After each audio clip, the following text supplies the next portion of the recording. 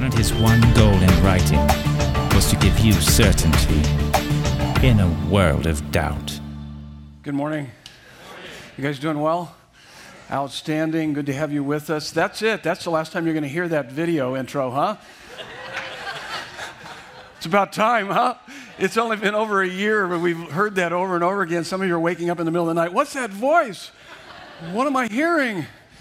Yeah, that'll be it. This is the finale. This is the end of our teaching series through the Gospel of Luke as we head into a new year. What a great journey this has been. If you have your Bibles, you can turn to Luke chapter 24, very last chapter of the Bible. We'll be looking at the very last few verses 36 through 53, certainty in a world of doubt. I can't think of a better way to spend my last day of 2017 and heading into a brand new year, 2018, than to hang out with friends and worship God in song. Weren't those wonderful songs that we just sang? And in the study of Scripture, of His Word. So good to have you with us on this last day of the year, the finale of our teaching series, heading into a brand new year. We're titling this weekend's message, Unshakable 2018. Unshakable 2018. Grab your sermon notes out also. You can follow along. Tertullian, an early church writer and leader, said, "The blood of the martyrs is seed." That's a heavy statement. What in the world does he mean by that? Well, the reason he said that was because Christianity grew explosively through the Roman Empire in the first century and beyond by the way Christians faced life, suffering, and death. No one faced life, suffering, and death like Christians. Listen, they were unshakable.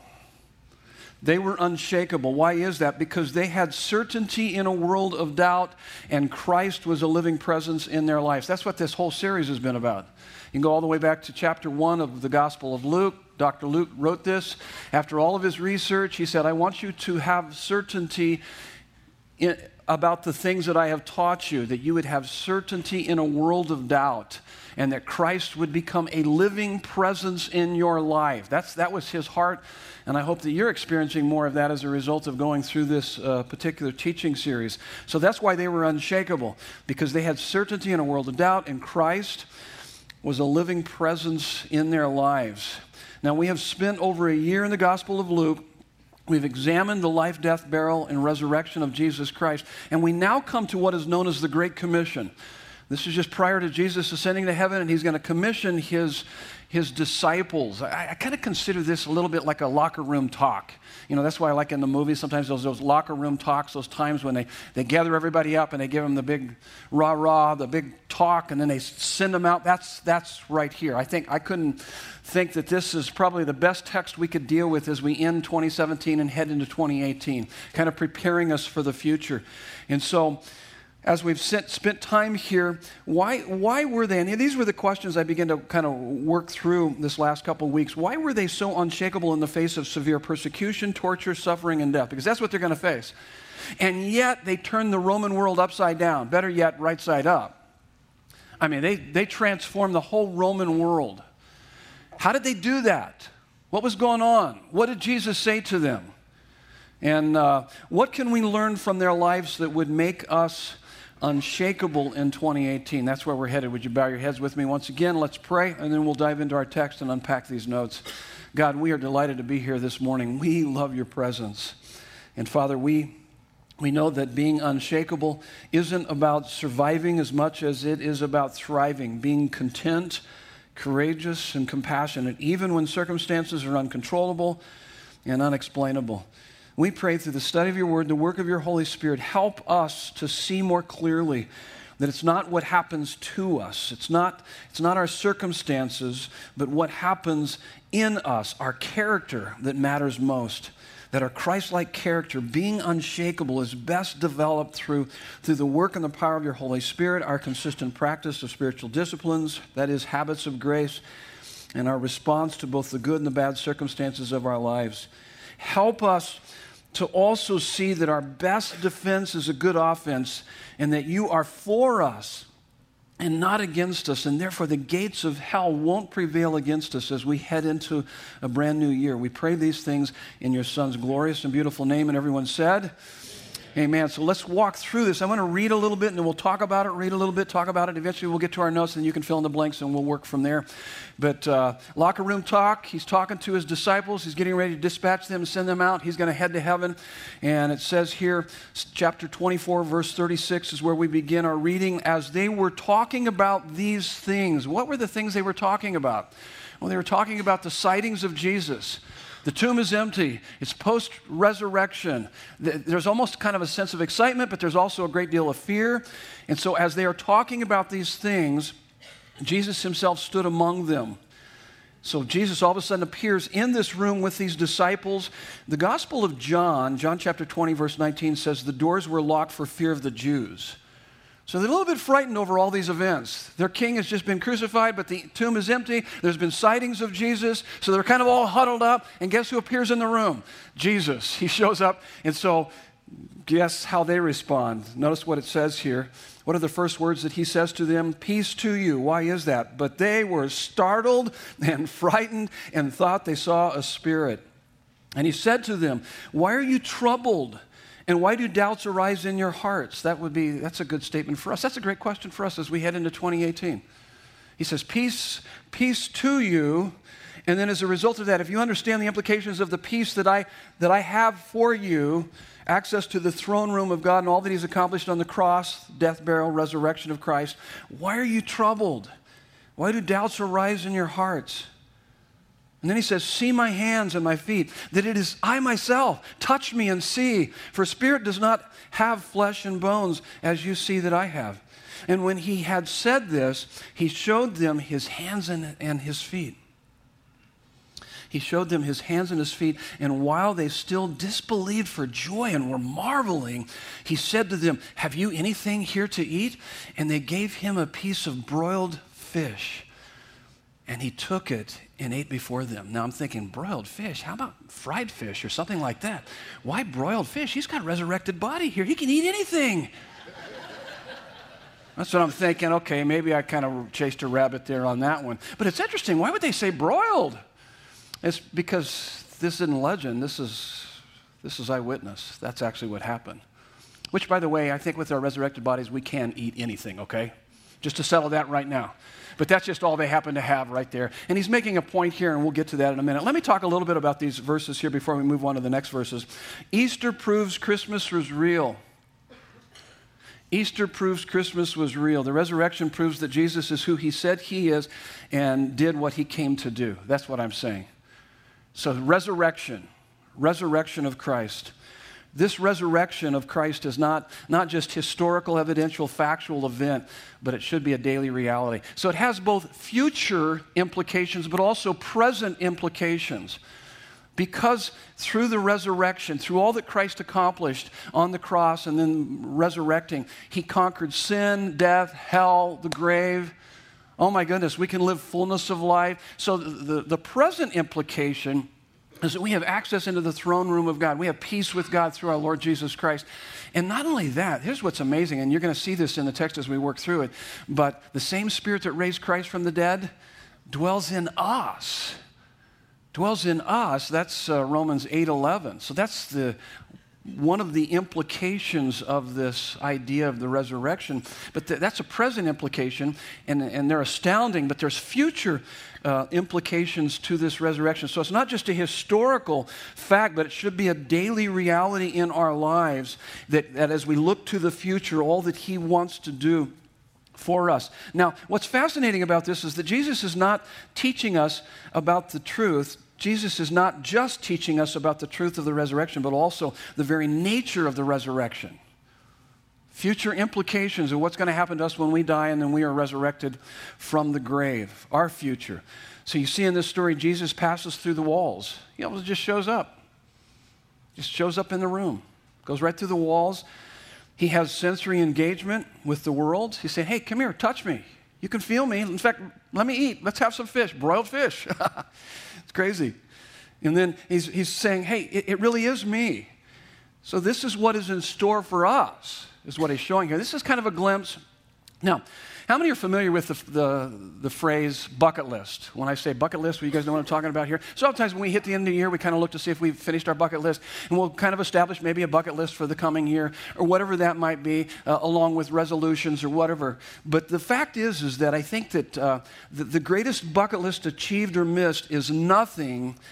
The greatest bucket list achieved or missed in this life is nothing compared to the glory that we will experience with our new bodies and new relationships in the new heavens and the new earth. That's one of the little things that I think that we can get from this as post-resurrection, the resurrected Christ. You will miss out on nothing.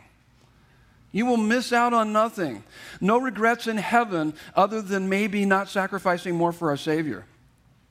I think one of the things he wants us to understand is that we will sing and dance and eat and drink and hug and love in heaven unlike ever before. So oftentimes I hear people see when someone passes on, and maybe they passed on at a very young age or later on in life or midlife, and they say, oh, they're going to miss out on so much. They're not going to miss out on anything if they went to be with the Lord, with our resurrected bodies, new heavens, new earth. Oh my goodness, and that's part of what he wants us to understand. So our present implication is the Spirit that raised Christ from the dead dwells in us, Romans 8:11. But the future, you can learn a little bit more about it besides this text. Also in 1 Corinthians chapter 15, talking about our resurrected bodies. And then Revelations 21, new heavens and the new earth. Now, let's continue reading. Verse 44. Then he said to them, these are my words that I spoke to you while I was still with you, that everything written about me in the law of Moses and the prophets and the Psalms must be fulfilled. Then he opened their minds to understand the scriptures. Now, sounds familiar. Yeah, a couple weeks ago we studied this. Remember the two disciples on the road to Emmaus? They were pretty bummed out about what went down with Jesus. We were hoping he was the Messiah. He got crucified. What are we going to do? And guess who shows up? Jesus, walking with them.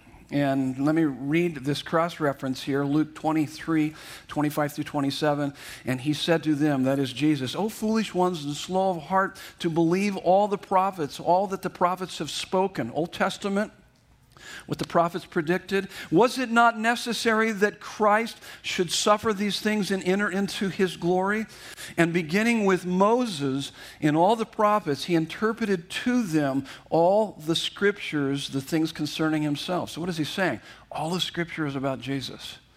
If you read God's word and it doesn't take you to Jesus, you're reading it wrong. It should take you to Jesus. You should experience Christ. That's what Jesus is saying. In John 5, 39 through 40, Jesus is talking to the Pharisees. Now, these Pharisees were diligent about studying the scripture, but they missed the big E on the eye chart. They missed Jesus and all of that. Listen to what Jesus says. He says, you search the scriptures because you think that in them you have eternal life, and it is they that bear witness about me, yet you refuse to come to me that you may have life. So listen. That's what you need to always keep in mind. I think there's a lot of people that don't know this and miss the big point of what the scriptures are about, the Bible, the Old and the New Testament. It's about Jesus. It's all about Jesus. It's not a book about what you must do to be right with God. It's not primarily a book about what you must do to be right with God. It's primarily a book about what he has done through Jesus Christ to make us right with him.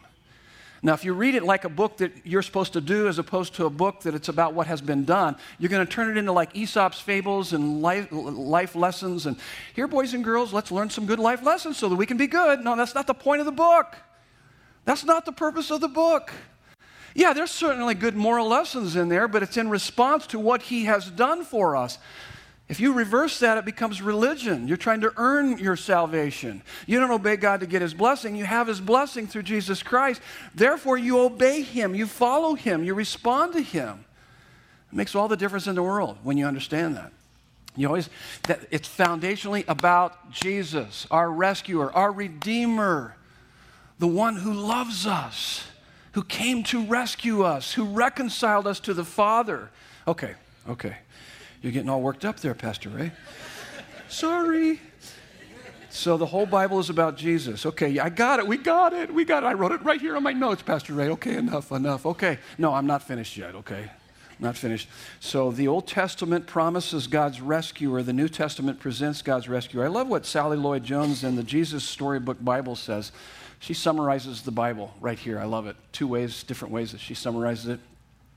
So when you think of the Bible, this is what you need to think of. The Bible isn't a book of rules or heroes as much as it's a love story about a brave prince who leaves his palace to rescue the one he loves. Isn't that good?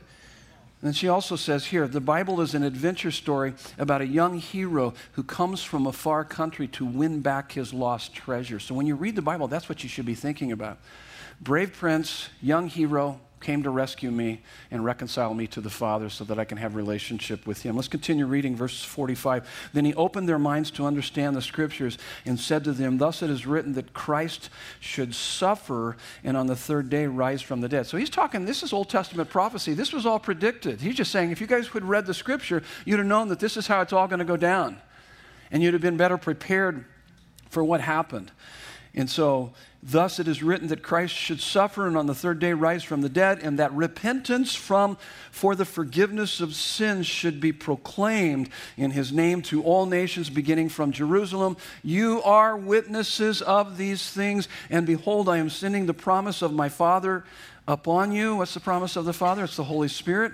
But stay in the city until you are clothed with power from on high. And of course, we know that Dr. Luke wrote Luke, Gospel of Luke, and then he also wrote Acts. So the next book, if you continue reading from here to the book of Acts, it talks about the Holy Spirit coming upon them. Acts chapter 2, pretty phenomenal. That's what he's talking about here. Now let's talk a little bit about the work of the Holy Spirit in our lives. John 16:7, Jesus told his disciples, it is to your advantage that I go away. They were kind of freaked out about him going away. And he says, it's to your advantage that I go away. How could this be true? Well, the only thing that could be better than to have Jesus beside us would be to have Jesus inside of us through his Holy Spirit. That's the promise. That's the promise he's talking about. And behold, I am sending the promise of my Father upon you, but stay in the city until you are clothed with power from on high. That's verse 49 of our text. And so what is he talking about here? This is what I think he's talking about, and this would be some really good advice for all of us. There's a difference between having the Holy Spirit living within you and then being baptized or filled with the Holy Spirit. Let's not overcomplicate it here, okay?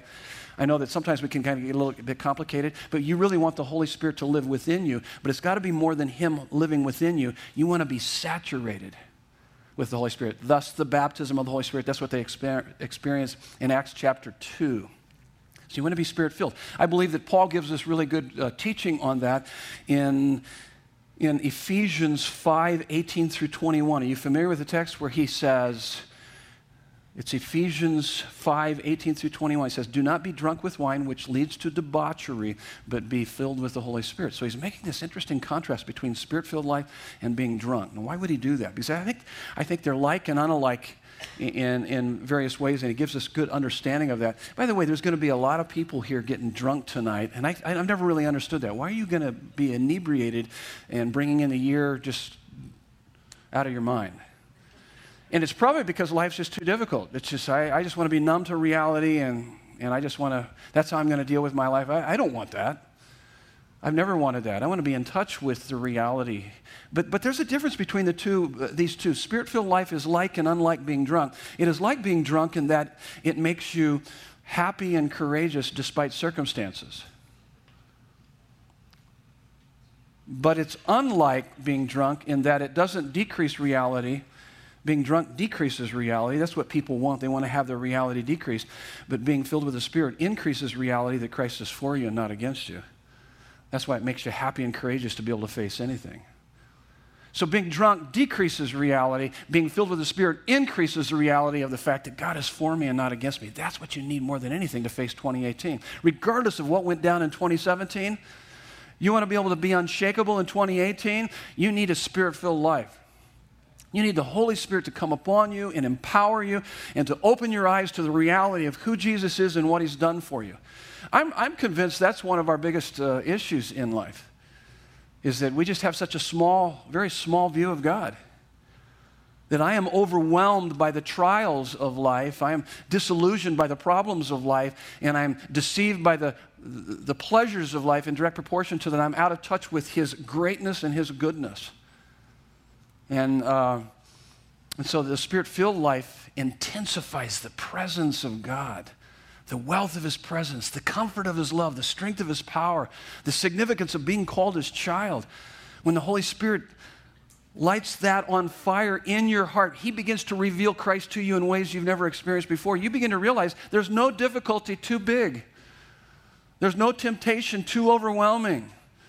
And that's what He's saying. You need to go and wait until the Holy Spirit comes upon you and you receive my power, my grace. You're filled with my Spirit.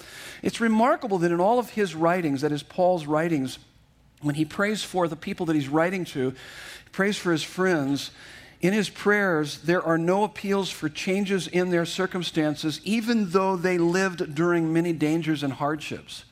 Now, there's nothing wrong with praying for changed circumstances, but Paul never prays for circumstance enhancement for his friends. This is what he prays for. He prays for Christ entrancement. He prays that they would be so entranced. That's a Spirit-filled life, by the way. They're so entranced by Christ that Christ is for you and not against you. You're unshakable.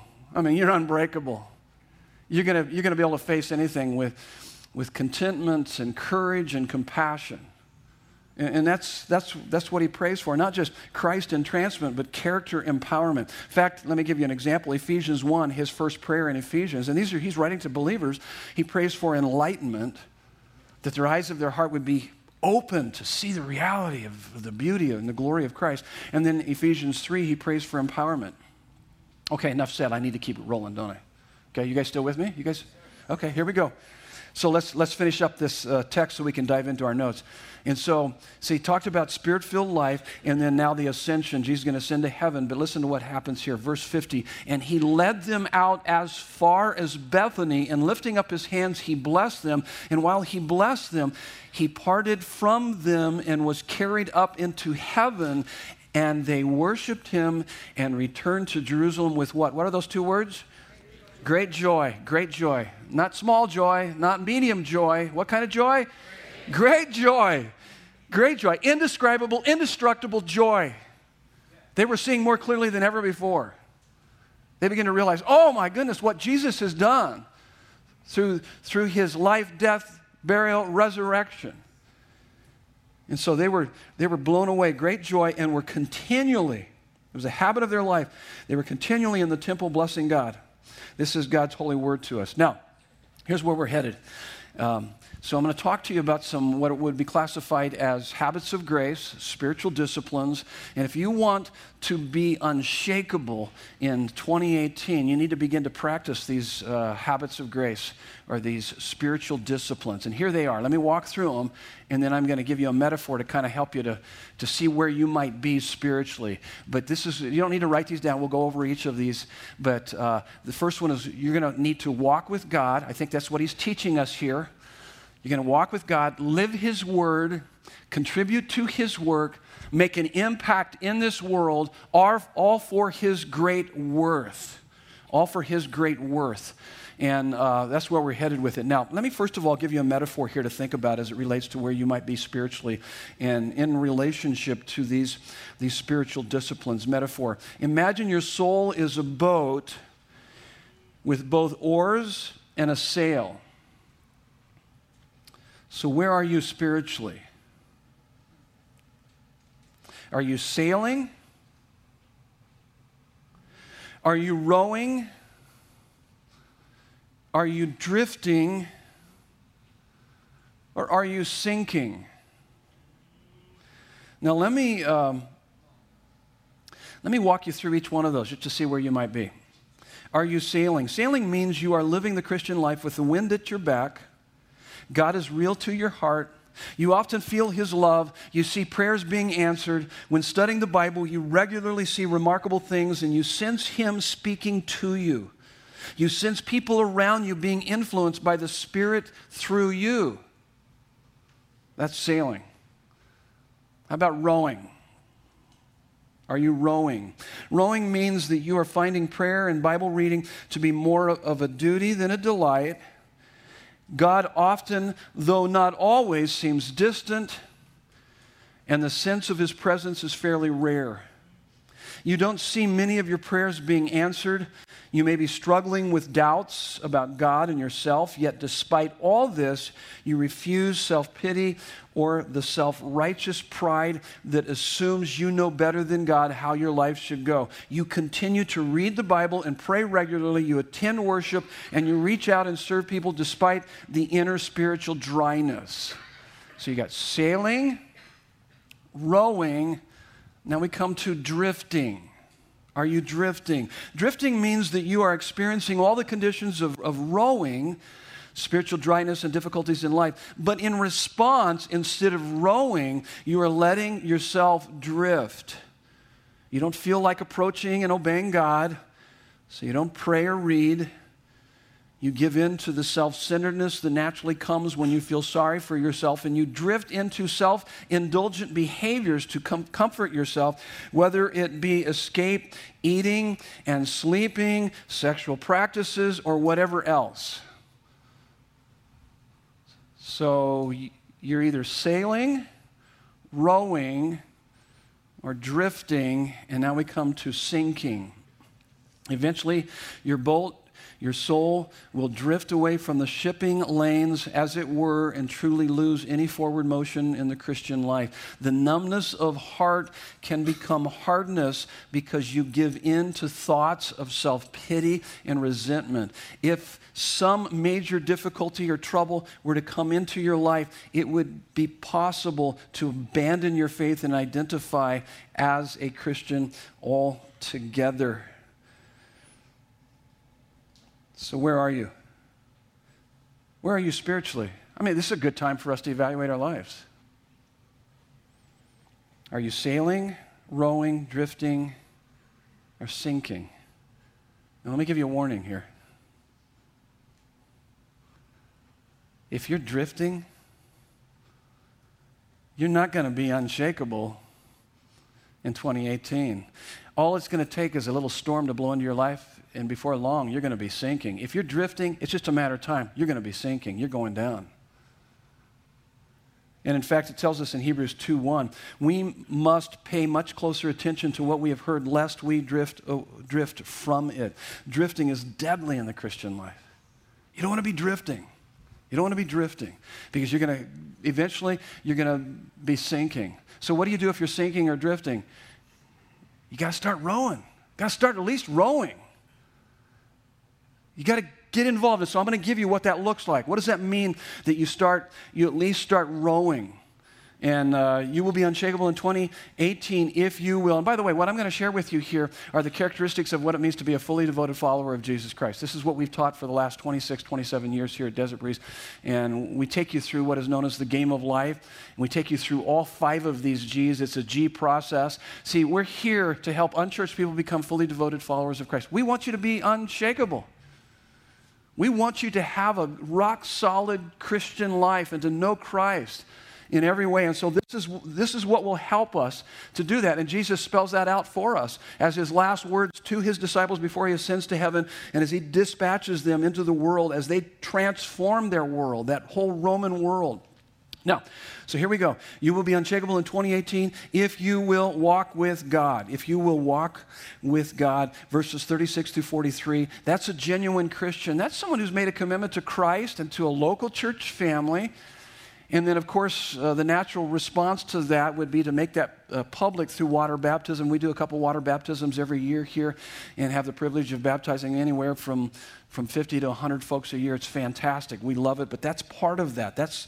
You're beginning to walk with God. You have a relationship with God. Let me walk you through our text here to show you how Jesus is spelling this out to us. Verse 36, what were the first words that Jesus said to his disciples when he came into the room? Peace to you. Peace to you. Why would he say that? Why would he say peace to you? Because that's what he accomplished on the cross, is that we can have peace with God through our Lord Jesus Christ. Romans 5:1 says, therefore, since we are justified by faith, we have peace with God through our Lord Jesus Christ. Through what Christ has accomplished on the cross, we now have access into the throne room of God. We have peace with God. We have peace with God through our Lord Jesus Christ. What was the second thing that he said to them? Verse 38, why are you troubled? Why do doubts arise in your hearts? Now listen to me. When I'm troubled and doubts arise in my heart, as they do you, it's because I'm not living in the reality of the fact that I have peace with God. It's when I live in the reality of the fact that I have peace with God, then the peace of God begins to rule my heart and mind. If the peace of God's not ruling in my heart and mind, I don't somehow try harder and try to muster it up in my heart. I go back to the fact that, wait a minute, what you accomplished on the cross for me, I have you in my life. I have peace with you. Not based on my performance, it's based on the performance of Jesus. It's what he's done. It's not D-O, it's D-O-N-E. It's been done for me. Did you notice how he helps to resolve their anxiety here in this text? Why are you troubled? Why do you doubts arise in your hearts? I think what he's talking about here and what he's doing is so psychologically healthy as he's trying to help us to process. When I'm stressed out, when I'm anxious, what do I do? What do you do? Notice what he says. He says here in verse 39, see my hands and my feet, that it is I myself. Touch me and see. So what is he doing? He's saying, think out the implications of this. I'm alive. I just conquered sin, death, hell, and the grave. I'm here with you. You understand what this is about? Why are you stressed out? Why are you anxious? Why are you envious? To the degree you understand that you have peace with God is to the degree that you'll be able to overcome all of those issues in your life. And so we have to think.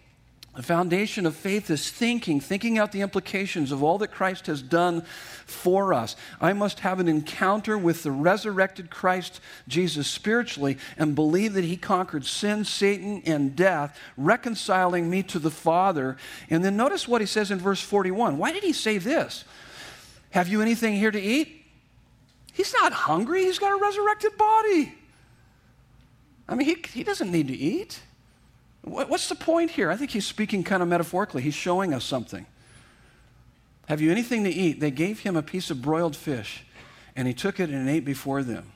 So from that encounter, we've got to learn to cultivate intimacy with him daily. So he's just something every day, like eating, that he's with us, even in our eating. Whether you eat or drink, whatever you do all to the glory of God. Cultivate intimacy with him. So 1 Corinthians 10:31, I think is what it says. It says that we live for his glory in the everyday life. Practice his presence through a continuing conversation with him.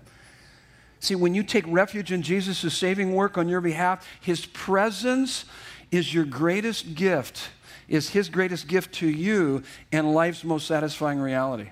I put a cross-reference here. It's an old verse that I memorized years ago.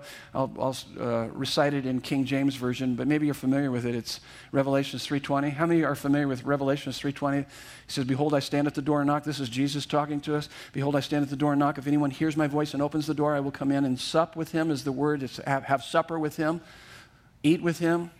Why do you use that kind of language? We can walk with him. We can have a relationship with him. I mean, how often do you think about God? If you want to be unshakable in 2018, you got to think more about him than just what we do here on weekend services or from time to time. But he's with you every day. When you realize who it is that walks through your day with you, oh my goodness. Commune with him, talk to him, ongoing conversation, interaction with him while you're eating, sleeping, exercising. And by the way, you need to have people that you're surrounded with. So if you're a genuine Christian, you're going to be committed to Christ and to a local church family. You need to be surrounded by people that help to stir that up within you. So that's the first one. Walk with God. Here's the next one. Live his word. Verses 44 through 45. So he basically says in those verses that all of Scripture is about me. And he said to them, these are my words that I spoke to you while I was still with you, that everything written about me in the law of Moses and the prophets and the Psalms must be fulfilled. And then he opened their minds to understand the Scriptures. If you want to feel deeply about Christ, it's called doxology, it's called worship, you must think deeply about him. It's theology. Worship rises or falls with our concept of God. That's why we're going to kick off a brand new teaching series next weekend. We're going to study through the book of Exodus. Can't wait. I'm excited about it, okay? And maybe if you hang out with us, you'll get excited about it too. But you're like, Exodus? Isn't that in the Old Testament? I didn't even know there was a book by that title. Yes, there is. And you'll learn a lot by going through that book. But here's my heart for you. And the reason why I think we're headed in that direction is because Like I said, one of our biggest problems is that we are disillusioned by the problems of life because we don't know His greatness. We don't know the greatness of God. We are deceived by the pleasures of life because we don't know the goodness of God. We have a small view of God. Our worship rises or falls with our concept of God. In American theology, we got a small view of God. The book of Exodus, oh my goodness, it's going to give us a big view of God. That's what we need more than anything. And it's our theology, the depth of our theology, the deeper our theology, the higher our praise and worship. And so, if you want to feel deeply about Christ, you must think deeply about Him. Our hearts cannot be inflamed by what we know very little of. So in your daily time with God, so when we talk about, so walk with God, live His Word, don't just read it, but begin to live it out. And in your daily Bible study, don't look for life lessons as much as you should crave to get a glimpse of the only one who can satisfy your soul. It's meant to encounter Jesus, to know Jesus, to experience Christ in your life. The Scriptures are meant to redirect our wandering hearts to their true destination and most satisfying delight, our Lord Jesus Christ. Listen, you don't feel your way into beliefs. You believe and behave your way into feelings. So you study. You got to be disciplined. If you're drifting, you got to start rowing. Otherwise, you're going to start sinking. I see it happen all the time. Start rowing. Start rowing. And rowing means you walk with God. You live His Word. You get into His Word. And let His Word get into you. Let me just say this. This is what you're trying to accomplish. You want His voice to be the loudest voice in your life. Do you hear me? You need to hear His voice above all other voices. By the way, you're listening to a lot of voices. You got your own sinful nature. You got the voice of the world. You got the voice of your adversary that's coming after you. But you want His voice loud and clear. And when you begin to see and hear His voice, if His voice is the loudest voice in your life, then your selfishness and your self-absorption will be turned into love. Your hopelessness will be turned into joy. Your anxiety and fear will be turned into peace. See, here's what the Lord put on my heart for DBers here this year. A lot of what I've already said, but this in particular, the Lord's been really impressing this on my heart. I want you guys to let the Word of Christ dwell in you richly. I want you to live His Word. In fact, Colossians 3:16 is a verse that's been ringing in my ears. Let the Word of Christ dwell in you richly. So the deeper the theology, the higher the doxology, the healthier the psychology.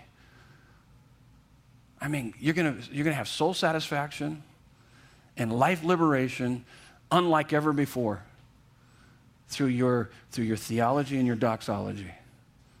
And so let the Word of Christ dwell in you richly, teaching and admonishing one another in all wisdom, singing psalms and hymns and spiritual songs with thankfulness in your hearts to God. The reason why we're unable to teach and admonish one another much is because we don't have much of God's Word in our heart. I want God's Word to dwell in your hearts. 1 Peter 2:1-3, he says, so put away all malice and all deceit and hypocrisy and envy and all slander. We all need that. We need to put that away. How do we get rid of that stuff in our lives? How do we experience life change? Well, he tells us right here. He says, like newborn babes, like newborn infants, long for the pure spiritual milk, that by it you may grow up into your salvation, if indeed you have tasted that the Lord is good. So here's what he's saying. Once you've tasted of His goodness, you're going to dive into His Word because you want to encounter Him more regularly and consistently. And then that's what transforms your life. Deep theology, high doxology, woo! You're beginning to see Christ unlike ever before. That transforms your life. And that makes you unshakable in 2018. Now, I want to turn you on to what is known as the Bible Project. How many are familiar with the Bible Project? Probably not very many of you. There's a few of you. Bible Project is a phenomenal tool I want to turn you on to, and I want you to start going to this website. And so let's just say, like most people, I'm going to read through the Bible this year. And so you start reading through the Bible, and you read through Genesis, not so bad. Genesis, Exodus, well, we're going to be studying that, so yeah, I'll read that. And then you hit Leviticus, Genesis, Exodus, Leviticus, and you go, oh my goodness, what is this book all about?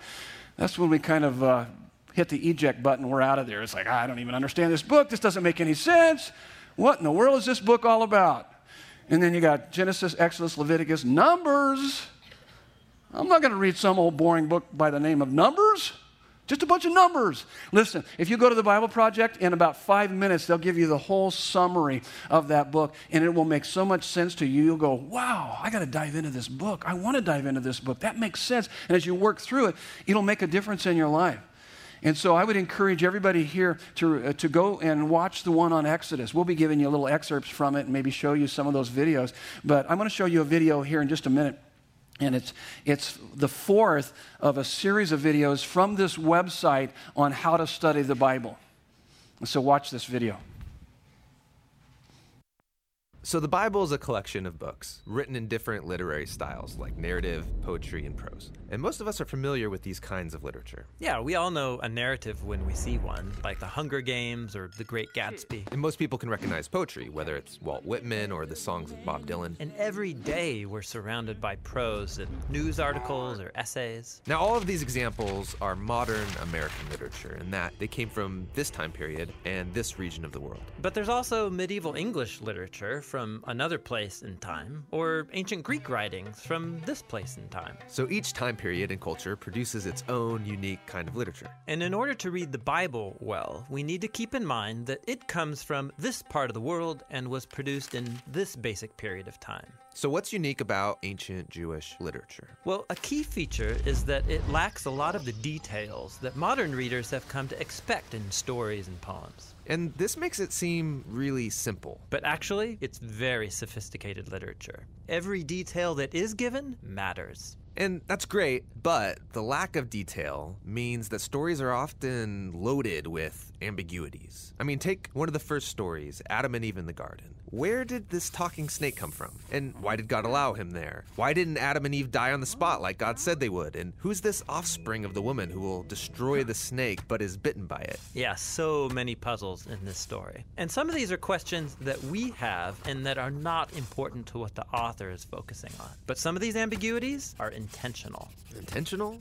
Won't that lead to bad interpretations, people filling in the gaps with their own answers? Well, that's a risk the biblical authors took in writing this way. We all tend to impose our own cultural assumptions onto the Bible, but they apparently thought the risk was worth it. These oddities are really invitations into an adventure of reading and discovery. What do you mean? Well, for example, the strange promise about the offspring of the woman crushing and being bitten by the snake. That word offspring is a clue to pay attention to genealogies, which, lo and behold, run all through the biblical narrative. They trace the lineage from Eve all the way to King David and his offspring. And in the New Testament, Jesus is connected to the offspring of this royal line. Now, when you read the prophets, Isaiah connected this king to the suffering servant who would die on behalf of his people. And then, in the book of Revelation, there's this symbolic vision. And can you guess? It's about a woman and her offspring. It's Jesus and his followers who conquer the dragon by giving up their lives.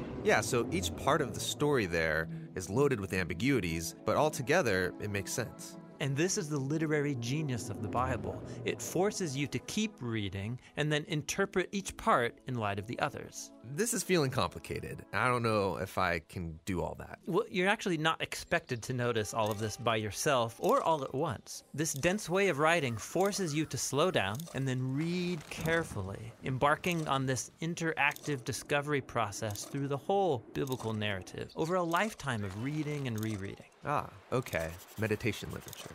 Yeah, in Psalm 1, we read about the ideal Bible reader. It's someone who meditates on the scriptures day and night. In Hebrew, the word meditate means literally to mutter or speak quietly. The idea is that every day for the rest of your life, you slowly, quietly read the Bible out loud to yourself, and then go talk about it with your friends, pondering the puzzles, making connections, and discovering what it all means. And as you let the Bible interpret itself, something remarkable happens. The Bible starts to read you.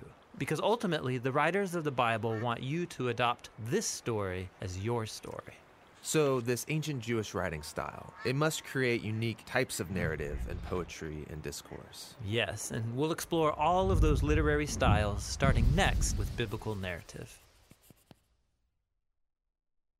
That's one of four. Actually, there's more than four, but that's the fourth one in this series on how to study the Bible. That's just that part.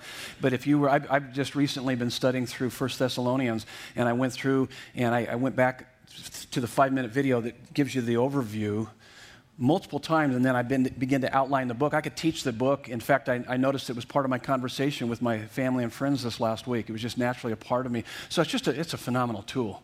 I would encourage you to do that. 5-minute video, you can get an app for it. You can watch it. It's a great way to study the Bible. And I'll tell you what, even go to the book of Leviticus. That book's going to make sense to you after they lay it out for you. In about 5 to 7 minutes, you're going to watch that and you're going to go, oh my goodness, that's brilliant. Now, keep in mind that anything that I show you, any websites, any books that I encourage you to read, always apply Acts 17:11 to it. Acts 17:11. What's that? The Bereans were more noble than the Thessalonians because they studied the scriptures daily to see if what Paul was teaching was truly the word of God. You got to always do that. So even with this, these are humans, these are people that are putting this stuff together, but you've always got to filter it through God's word. You always ask yourself, okay, is that what the Bible actually teaches? Is that true? So you don't check your brains at the door. You always think through the process with any books, with anything that you study. Always do that. Promise me you'll do that. Okay, yes, please do that. Now let me ask you this question before we move on, is that how do you go from rowing to sailing? Because I can't help but think that probably a lot of us would fall into the category of rowing. And let me just be honest with you. I'm the dude that gets up here and teaches week in and week out. And sometimes I find myself doing more rowing than sailing. Did you know that? Is that okay for me to confess? So how do you think that I've moved from rowing to sailing? I love sailing, but I don't always sail. Sometimes I'm just rowing, but I keep rowing. So how do you move from rowing to sailing? I think Jesus answers that for us in verse 45 and verse 49 in our text. Verse 45, then he opened their minds to understand the scriptures. And then in verse 49b, but stay in the city until you are clothed with power from on high. He's talking Acts 2. So here it is. You keep rowing, and you pray like crazy that the Holy Spirit will open your eyes, will give you that enlightenment to begin to see things in His Word that you've never seen before. And you ask for His empowerment. It's supernatural. But you keep rowing. And I row week in and week out, and man, I'm telling you what, I wouldn't trade it for anything when the Holy Spirit is on my back, pushing me down the lake, experiencing the presence of God, sailing. Oh, I love it. And I row and pray so that I can sail. And you need to continue to do the same. That's how you do it. And so you walk with God, live His Word, contribute to His work. That's the next thing. This is a giving Christian. So a genuine Christian will be a growing Christian, will be a giving Christian. And he says in verses 46 through 47, basically he's given the gospel message, and that gospel message needs to go deep into our hearts, and that's where it gets deep into our hearts here as we gather weekly and as you gather in small groups. And Jesus said to them, thus it is written that the Christ should suffer and on the third day rise from the dead, and that repentance for the forgiveness of sins should be proclaimed in His name to all nations, beginning from Jerusalem. So genuine Christians or growing Christians will be giving Christians. As you're filled up with Christ, you're going to want to give out. You're going to want to let your life not be a reservoir, but be a channel, be a river. Giving Christians give of their time, their talent, and their treasure to their local church family. Giving Christians realize that God has uniquely shaped you for service. Now, in our game of life, we take you through a process. It's an acronym to help you to discover your uniqueness and how God has shaped you. The acronym is SHAPE. So S is for spiritual gift, H is for heart, A is for ability, P is for personality, E is for experiences, life experiences. God uses that for you to stir up in others greater appetite for Christ. So ministry is about building believers, and all of us play a role in that here at Desert Breeze. And so it's quite fascinating. God invites us to discover gifts we never knew we had and to be used by Him in ways we never dreamed or imagined. It's easier to discover your shape through ministry than to discover your ministry through your shape. In other words, you get involved in ministry, and that's how you discover it. Better than taking an inventory, though you can take the inventory through our game of life, but you're better just to get involved. Roll up your sleeves, get involved, and you'll begin to discover things about yourself as you minister to others that you never knew. And there's a couple things that happen as you do this. When you begin to give, as you walk with God, live His Word, contribute to His work, there's a fruitfulness and a fulfillment.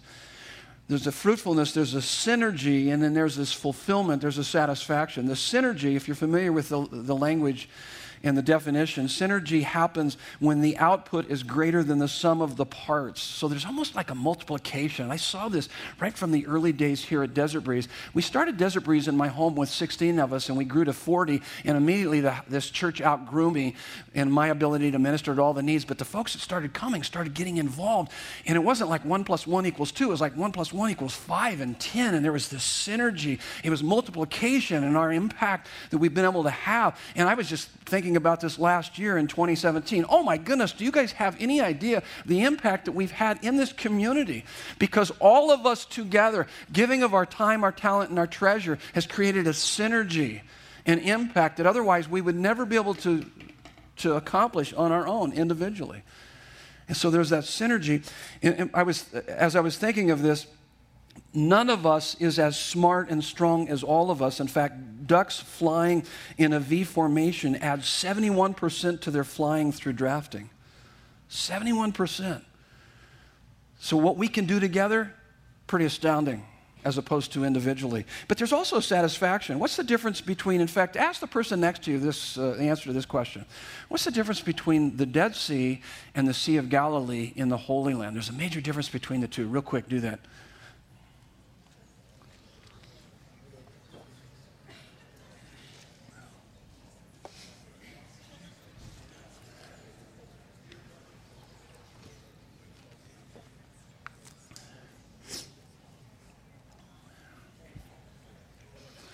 Okay, anybody want to yell out the answer to me? What's the difference? Dead Sea is dead, huh? Okay, that makes sense.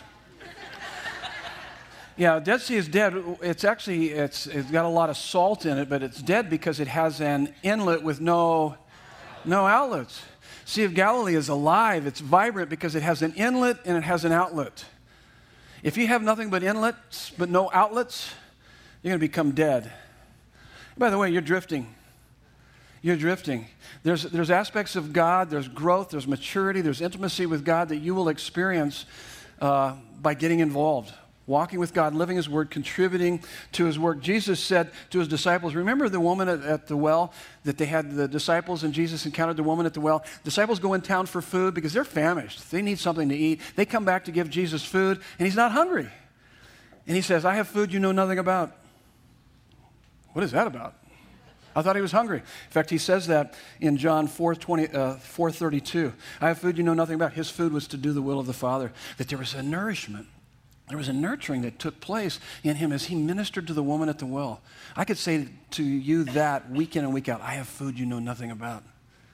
That as I minister, oh my goodness, how God ministers to me. There's an old song that I grew up singing, and I'm going to go ahead and sing it to you here this morning. In fact, let me go over here on the keyboard and, okay, I can't play. But let me see if I can recite it. You know how songs, sometimes you can't recite it, but you can only sing it. I'll try to keep from singing it, okay? Because that'll be frightening. But to be used of God, to sing, to speak, to pray, to be used of God, to show someone the way. I better start singing the next part of it.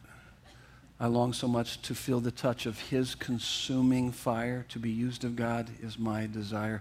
There's something about being used of God. And last night's service and then this morning's first service, I had opportunity to pray with people. And anytime I've been able to minister to people or touch someone in the name of Jesus, there's something about that. Oh my goodness, you can do the same thing. Whether it's greeting people at the door, it's picking up paper in the parking lot, helping out with our children's ministry. There's opportunity for you to be used by God to experience His consuming fire within your heart as you minister to others. There's nothing quite like it. Nothing quite like it. So walk with God, live His Word, contribute to His work, and then make an impact in this world. This is the going Christian. Genuine, growing, giving, going. You are my witnesses. He's giving us the Great Commission. There's not 1, 2, 3, or 4. There's 5 Great Commissions in the Bible. The one is here in these verses 48 through 49. The other ones are in your notes there. Matthew, Mark, John, and Acts. The Great Commission.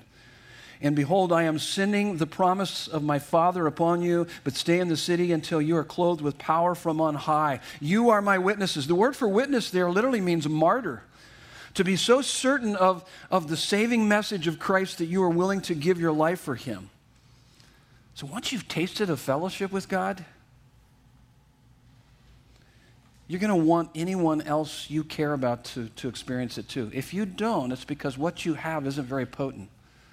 But the more you walk with God, live his word, contribute to his work, you're going to want to make an impact in the world. You're going to want to let people know about Jesus. There's two parts to sharing your faith. John 4:29, the woman at the well, when she encountered Christ, she went back to her group of friends and family and impacted their life with the gospel message. And she did two things. Share your heart, point to Jesus. You see her share her heart in verse 29, and it says, he told me all that I ever did. Come and see this man. That's pointing to Jesus.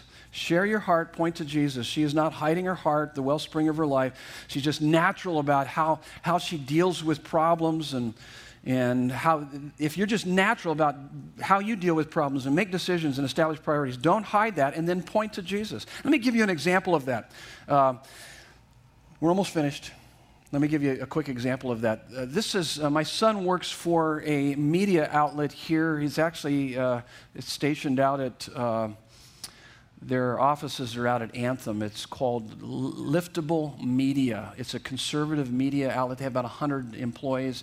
It's conservative, no fake news here. It's real news. It's good news. But one of their departments is called the Wild Card, and I'll follow that regularly because it gives a lot of sporting updates. Let me share with you what was on that. Called the Wild Card. December the 12th, 2017, at 11-2, the Philadelphia Eagles have been the NFL's most dominant team on the field this season with a high-scoring offense and stifling defense. One of the key factors behind their success is star quarterback Carson Wentz, who has thrown for 3,296 yards and 33 touchdowns. Unfortunately for the Eagles, they will not have to play the rest of the season they will now have to play the rest of the season without their rock, as Wentz suffered a torn ACL late in Sunday's game against the Los Angeles Rams. This was December the 12th, 2017 now, keep in mind, within the first of this month. Despite the pain of enduring season-ending injury, Wentz handled the situation with utmost class, focusing on his faith. He released a video across his social media pages revealing his emotions and his thankfulness to Eagles fans and other NFL players for their support. Listen to what he says, and I quote, "Obviously, it's been a rough day for me personally. I'm not going to lie. You know, I have a ton of faith in the Lord and in his plan, but at the end of the day, it's still been a tough one. I know the Lord's working through it. I know Jesus has a plan through it. I know he's trying to grow me in something, teach me something, use me somehow, some way. This will just be a great testimony as I go forward." Is that crazy? Do you hear in that? Share your heart, point to Jesus. Share your heart, point to Jesus. You want to evangelize the world? Share your heart, point to Jesus. He gave a great example of that right here. And then walk with God, live his word, contribute to his work, make an impact in this world, all for his great worth.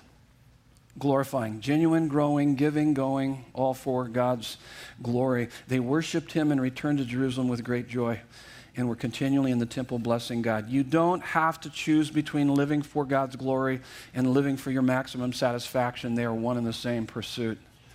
When you live your life for God's glory, you experience a quality of life that all the success in this world can't give you and all the suffering in this world can't take from you. So let me ask you this. Here we go. We're wrapping it up. This is it. This is the last day of 2017. We're heading into 2018. So where are you? Where are you? Are you sailing, rowing, drifting, sinking? Listen to me. If you're sinking, get some friends around you. They'll help you get back in the boat so you can start rowing. Call the church office. Get plugged into a small group. Do that. Where are you? Are you genuine, growing, giving, going, glorifying God? Where are you in that process? Maybe you know Jesus. You've made Desert Breeze your church home. Your next step would be growing. Get in God's Word. Connect to other Christians in a small group.